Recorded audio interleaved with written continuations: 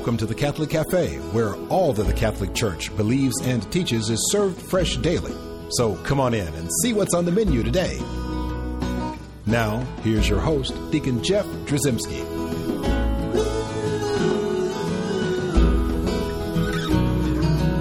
Greetings and welcome to the Catholic Cafe. I'm Deacon Jeff, and I'm sitting here in the luxurious corner booth of the Catholic Cafe. And man, I've got a great show for you guys today. If ever there was a grand poobah of permanent deacons in the United States, I've got him here today, and it's Deacon Bill Ditewig. Deacon Bill, you're a permanent deacon. You've been a deacon for how many years now? Oh, just over 20. 20 years. So you've got a lot of experience under your belt. And also now you are a professor of theology and religious studies at St. Leo University. Now, where is St. Leo University? St. Leo is a lovely little campus just north of Tampa in Florida. Is this a new thing for you in terms of being a teacher of all great knowledge of religion? Or is that something you've always done? Or? Well, it's my first time in full-time academic work. I've been an adjunct professor at many places over the years, but I've always been so engaged in other forms of ministry and endeavor, including a 22-year Navy career. We all know you as permanent deacons. We all know you as, I was joking, the Grand Poobah. There's no actual Catholic title, Grand Poobah, but you would get it if there was one. But you were associated with the USCCB for many years. I was. I was on the senior staff there as director of the Secretariat for the Diaconate for 5 years, and then for a number of years before that as a consultant preparing the new national directory for the formation and and we thank you for your service. Thank you. And also I know that in doing that you gained all kinds of great knowledge, and you can share that kind of knowledge with us now. You can spend your time teaching, but also you travel around and talk to deacons and priests and anybody who's interested in hearing about it, some of the great parts of the faith, especially as they focus on the diaconate. That's true. A lot of my initial knowledge was, of course, based on personal experiences I was gaining as a deacon. But actually, my interest in all of this began much earlier. I was in high school and college, was a seminarian during the time of the Second Vatican Council and the first years following the Council. And I really became so engrossed in that because it was such a part of our lives. And that led me eventually to look particularly at the permanent diaconate, which was brought up at the Second Vatican Council. So one thing led to another. And but then the experience with working on the National Directory and then the time at the conference really gave me the opportunity to travel around the world with regard to diaconate. And so to hear everybody's stories and the great diversity and the wonderful commonality that the diaconate shares around the world really has been phenomenal and a real blessing in our own lives. I will tell you that one of the reasons why I thought it would be a great idea to do a show with you is I heard a presentation you did where you basically linked the deacon and the angels, and I'm talking about the angels we all know, St. Michael, the Archangel, Gabriel, Raphael, these big heavy hitter angels, the ones that do all the dirty work in the Bible, but all the beautiful, glorious work as well. And I was awestruck by that presentation because I'd never seen it before, and it actually gave a lot of insight into the role, the function, the purpose of the permanent deacon, and sort of helps us to know our own identity, I think, if we know that relationship. Mm-hmm. That presentation was very interesting for me to prepare as well. In my earlier work, I've concentrated on history and theology and sacramental theology in particular and ecclesiology, all those fancy 50-cent words. And the particular audience for which I was preparing this presentation had heard a lot of that. And I thought, well, what can I add? What can I try that's a bit different? And this notion of imagination kind of stuck with me, that we catch things in our popular imagination. And so what images has our tradition given us over 2,000 years or more about deacons? What can we tell by looking at art and architecture? Even when the permanent diaconate had kind of gone into a sort of a hiatus in the West, but that doesn't mean people stopped making images and paintings and mosaics and sculpture.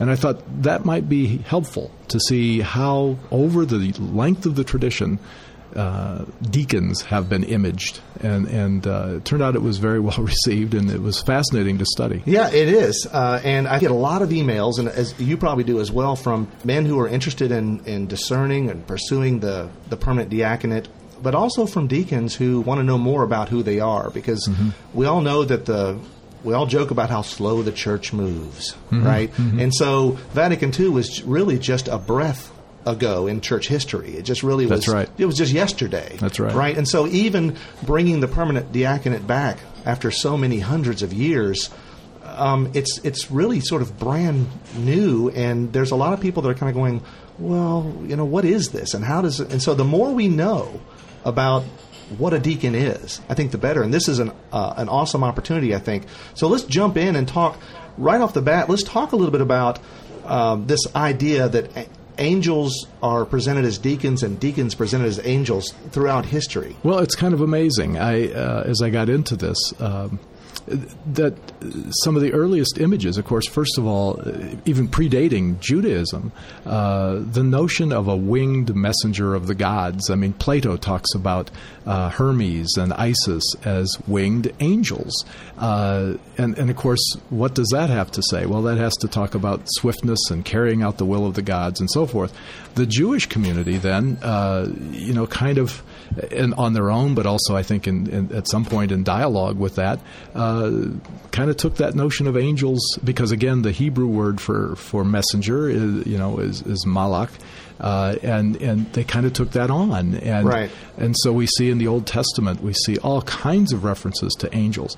Now, what's interesting though is what happens when this becomes a Christian phenomenon, right? And of course, we are Jewish in our roots, and very early on, the role of the angel in art was to be dressed in a deacon's dalmatic, often carrying a book, such as the Book of the Gospels or something, but again with wings, and clearly serving as an angel, a messenger of God, and sort of tying those two sets of images together. Even you point out even the word evangelical, to evangelize. Evangel. Right, angel. You've got angel in there. And so when a deacon is ordained, the bishop presents him a book of the Gospels, and what does he say to him? He says, "Receive the gospel of Christ, whose herald you now are." Hark the herald deacons sing. That's right. We'll start singing that at Christmas. That's right. And again, this notion of the deacon as the evangelizer. In fact, in the year 2000, in the Jubilee year, Pope John Paul II gave a talk to the deacons who had assembled in Rome, and he titled his talk that deacons are the apostles of the new evangelization. So the role of the deacon as evangelizer, as message carrier, as herald, is well known. But I think the angel connection adds to that is, what do we see angels doing? These angels who are often wearing dalmatics in the pictures. And one of the things, of course... For those who don't know, the dalmatic is the traditional vestment of the deacon. Of the deacon. Where the priest would wear the chasuble, the deacon has the dalmatic. Basically, it's got sleeves. It's got sleeves, which so makes it pretty easy to tell us apart. And it makes it easier to discern in the artwork as well. And so, for example, the angel Gabriel is often pictured wearing a dalmatic. And I showed a number of those pictures. I have them here at the cafe. But let me hold them up to the microphone. And we have everyone to use at home. Imagination here. But it really is an interesting thing. But what else do we see angels doing? And what they seem to add to the mix is these are more than people who stand on a rooftop and proclaim a message. Angels, for example, are depicted as healing, as guarding, as defending, as being advocates. I like to point out Gabriel, for example, was a great explainer of the message. Right. When he appears to Mary to tell her that she's pregnant with Christ, and she says, "How can this be?" He explains to her what is happening and why. When he appears to Joseph to say, "Take Mary and your son to Egypt," Joseph has doubts, and again, Gabriel explains the message, explains the word of God. So I think these traits that we see in the angelic connection are very important for people as deacons. You mentioned things like, obviously speaking God's word to mortals, right, to talking to the humans and bringing the good news of salvation, right, the heralds of the gospel, but also shielding, rescuing, caring for the people, and even defending and smiting Israel's enemies and such in the Jewish tradition, right? And so it's interesting to link those concepts. I think it provides a much fuller, image of what the deacon is. Well, and I think what I found fascinating as I began doing this research was this is not, me as an individual student kind of stretching to make a connection here.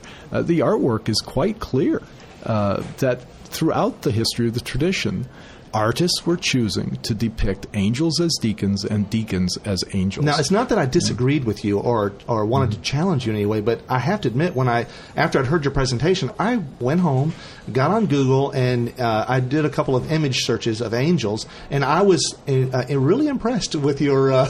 You were telling the truth, because there are so many things that it had gone past me, and it's really interesting having.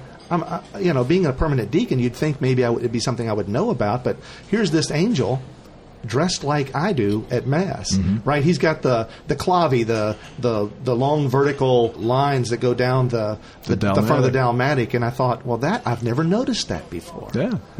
The other part that I got into in the presentation is part of the Eastern tradition, and as you know, we have a number of churches within the Catholic Communion, and many of those are Eastern traditions. Everybody kind of knows about the Eastern Orthodox, but there are Eastern Catholic churches, and their diaconate remained much more active throughout the Middle Ages than, say, the diaconate in the West. So when you look at the Eastern art and Eastern worship, the role of the deacon is greatly expanded there from what most of us are familiar with in the West.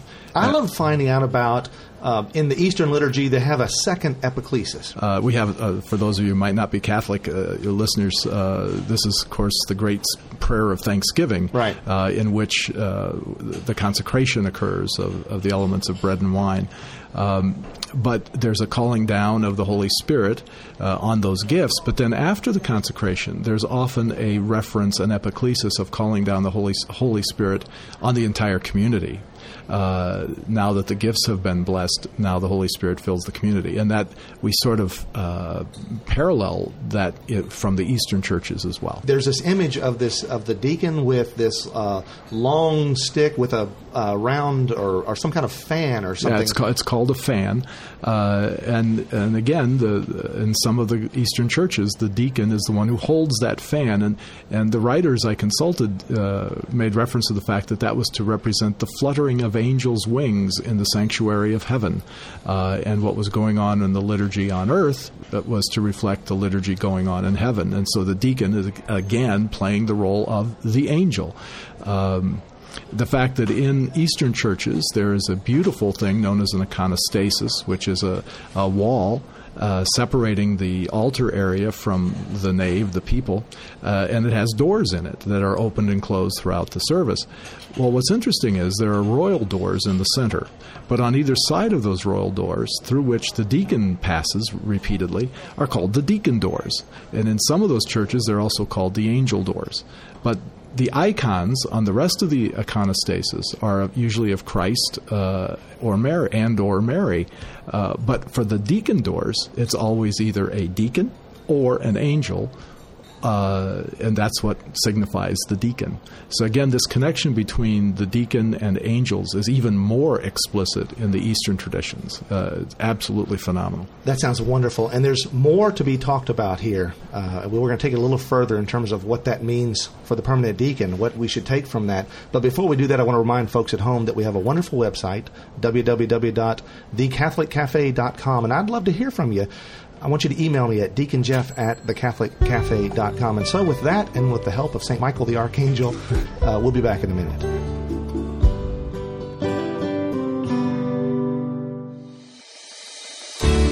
I'm Bess Drzymski, and this is another great moment in church history.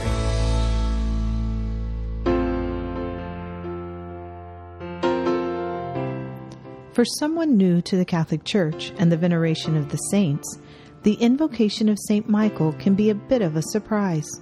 After all, most of the saints were people living on the earth at one time. Indeed, The saints are those who died as martyrs to the faith or who have lived lives of heroic virtue. But St. Michael was never a human being. In fact, he is an angel, a messenger of God. Yet St. Michael is more than that.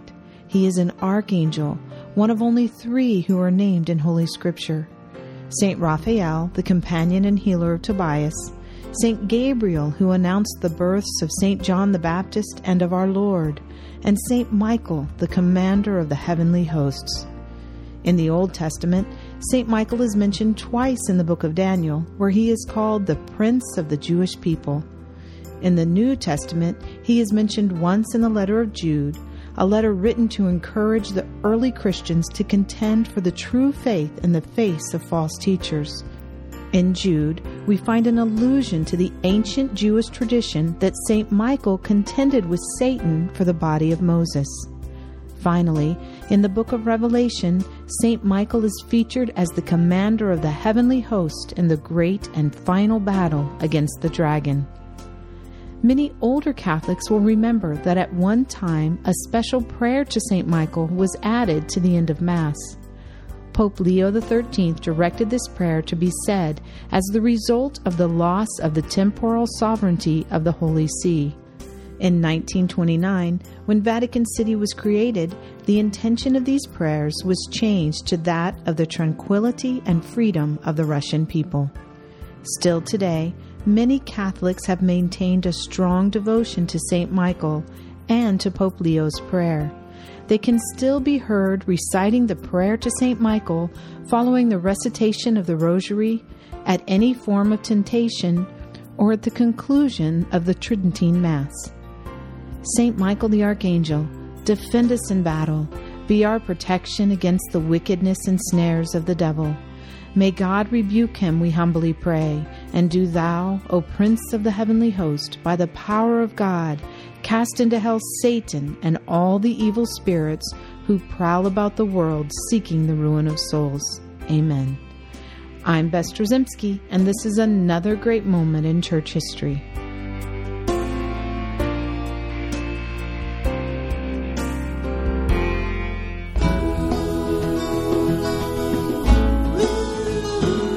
Welcome back to the Catholic Cafe. Here's Deacon Jeff. And we're back in the Catholic Cafe's luxurious corner booth, sitting here with Deacon Bill of Ditewig. Is this too luxurious for you? You used all this luxury? I'm not used to this. This is you wonderful. Spent many years in the Navy. This is probably really wonderful. Yeah. You could probably sleep in a luxurious corner booth like this. Well, we're going to continue on with our discussion of deacons and angels, and the fact that in many ways they're interchangeable. Some aspects of both are shared. And I wanted to point out some of the things that you had brought in this presentation you had given earlier, especially in scriptural references to what the angels were doing. Well, probably one of the ones that I particularly like, the famous passage of Jesus being tempted in the desert, and at the end of his temptations, and for example Matthew 4, then the devil left him, and behold, angels came and ministered to him. Yeah, we've all heard that passage. Yeah, it's a famous passage. We read it again in Mark chapter 1, and the angels were ministering to him. The interesting thing is that when you look at the original Greek, the verb diaconate is used.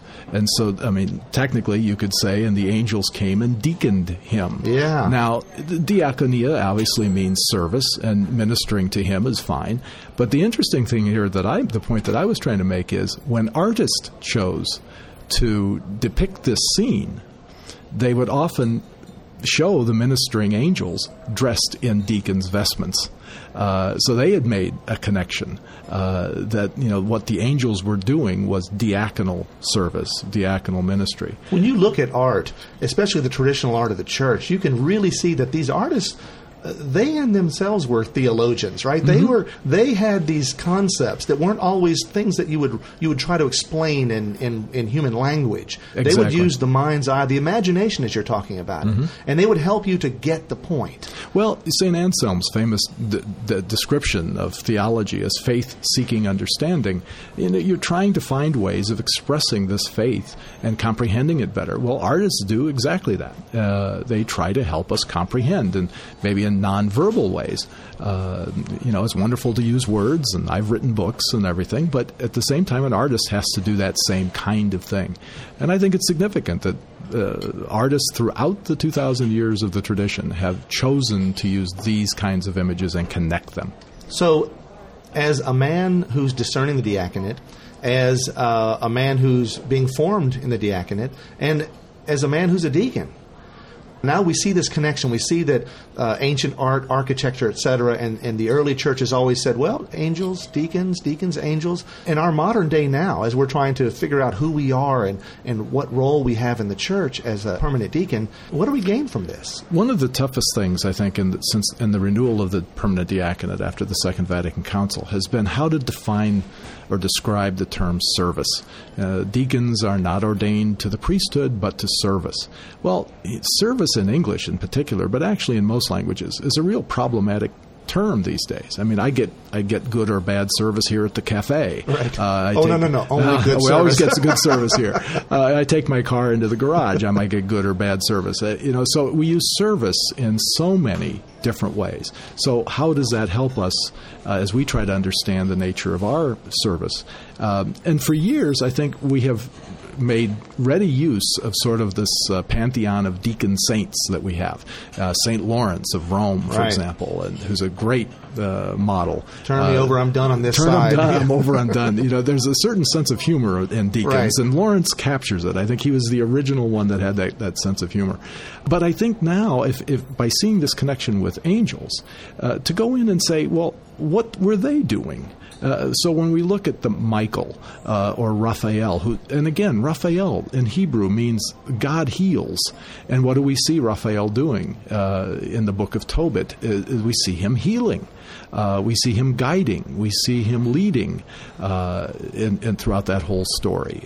We see Michael defending, but not just in battle. We see Michael defending by being an advocate, a lawyer, if you will. We see Gabriel, as we talked about before, proclaiming but explaining and teaching at the same time. So I think these are also good models and can add to this sense of what service means for the deacon. Perhaps we can expand our vision a bit, our imaginations a bit, to say, not that we're all angels. And I know many deacons who will have a problem with this idea of wearing a halo. That's right. Well, what was funny for your listeners perhaps to know is the presentation, when I gave it, of course, was to a group of deacons, and most of whom were married and had their wives with them. And of course, it was quite humorous to see the wives dealing with the fact that my husband is no angel, and we know that. But one of the beautiful things about that, though, was just the image or the idea. When as a deacon, and you're in service of the church, in service assisting the bishop, and also just loving the people of God, and we do what we do because we're deacons, right? It's really great to have that sort of order of deacon, that we have this sort of band of brothers, to use a sort of a military idea, and that we're gathered together in like cause and like ministry, and we gain strength from each other. But I think it's so beautiful, this concept, this idea that while we're sort of arm in arm, right, in between each of us is an angel, right? And the likes of Michael the Archangel and that's some powerful company. It is. And again, people say frequently here in the West that, the diaconate, as you said at the very beginning, is kind of a new thing. It's a new idea. It was kind of out of our imaginations for a long time. People are still struggling a little bit to figure out, how does the deacon fit in? Yeah, what do we call him? How does he dress? How do we dress? And, exactly. Well, I'm glad we have deacons because we don't have enough priests, and that, that's not the issue. And yet, what I found affirming was that here we have a 2,000-year tradition of art that reflects deacons. And reflects kind of a sense of who we might be and how we were perceived within the life of the church for centuries. And that's also interesting. You'd pointed out that even when the permanent diaconate had pretty much disappeared as an order from the church for hundreds and hundreds of years, still this artwork was taking place. Going on. Exactly right. So the concept has always been there. Yes. And so even though the permanent diaconate, renewed is new again, it's an ancient traditional thing that's always been part of the church. Yeah, and I think it's important for your listeners to realize, and it's there in complementarity with the priesthood, not as something necessarily always subordinate to it. The original insight was that deacons were the ministers to the bishops, and if the bishop has a need for deacons to be serving in parishes, serving for pastors, then that's what we do. At the same time, deacons are often these days appointed chancellors of dioceses or do other roles for the bishop. So, again, it's kind of exciting to be part of the this renewed understanding of this kind of service. And so, obviously, then, as deacons, we're called to go and be angelic in the sense, not that we have little halos on our head, but that we're doing those functions that the angels did for God Almighty all through the Scriptures. We're called to do those same things. You mentioned healing. Mm-hmm. We heal.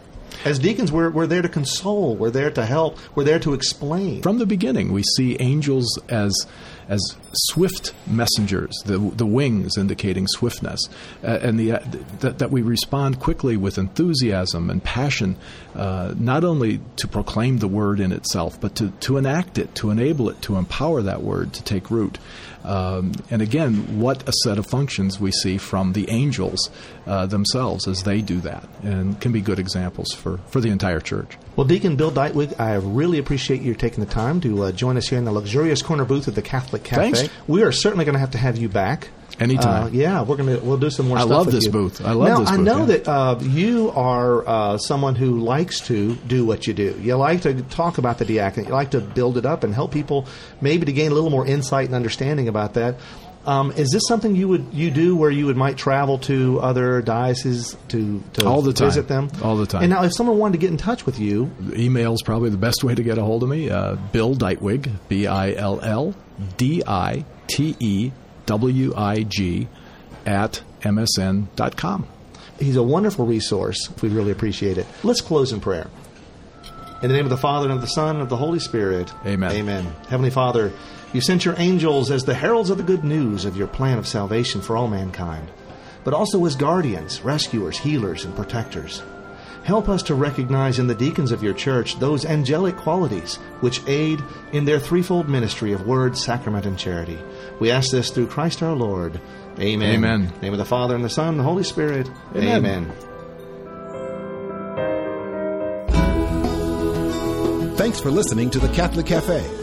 If you'd like to contact Deacon Jeff, send an email to deaconjeff@thecatholiccafe.com. The Catholic Cafe is brought to you by the Order of Malta Federal Association and is broadcast with ecclesial permission from J. Terry Stive, Bishop of Memphis in Tennessee. Join us again at the Catholic Cafe. There's always room for one more at our table.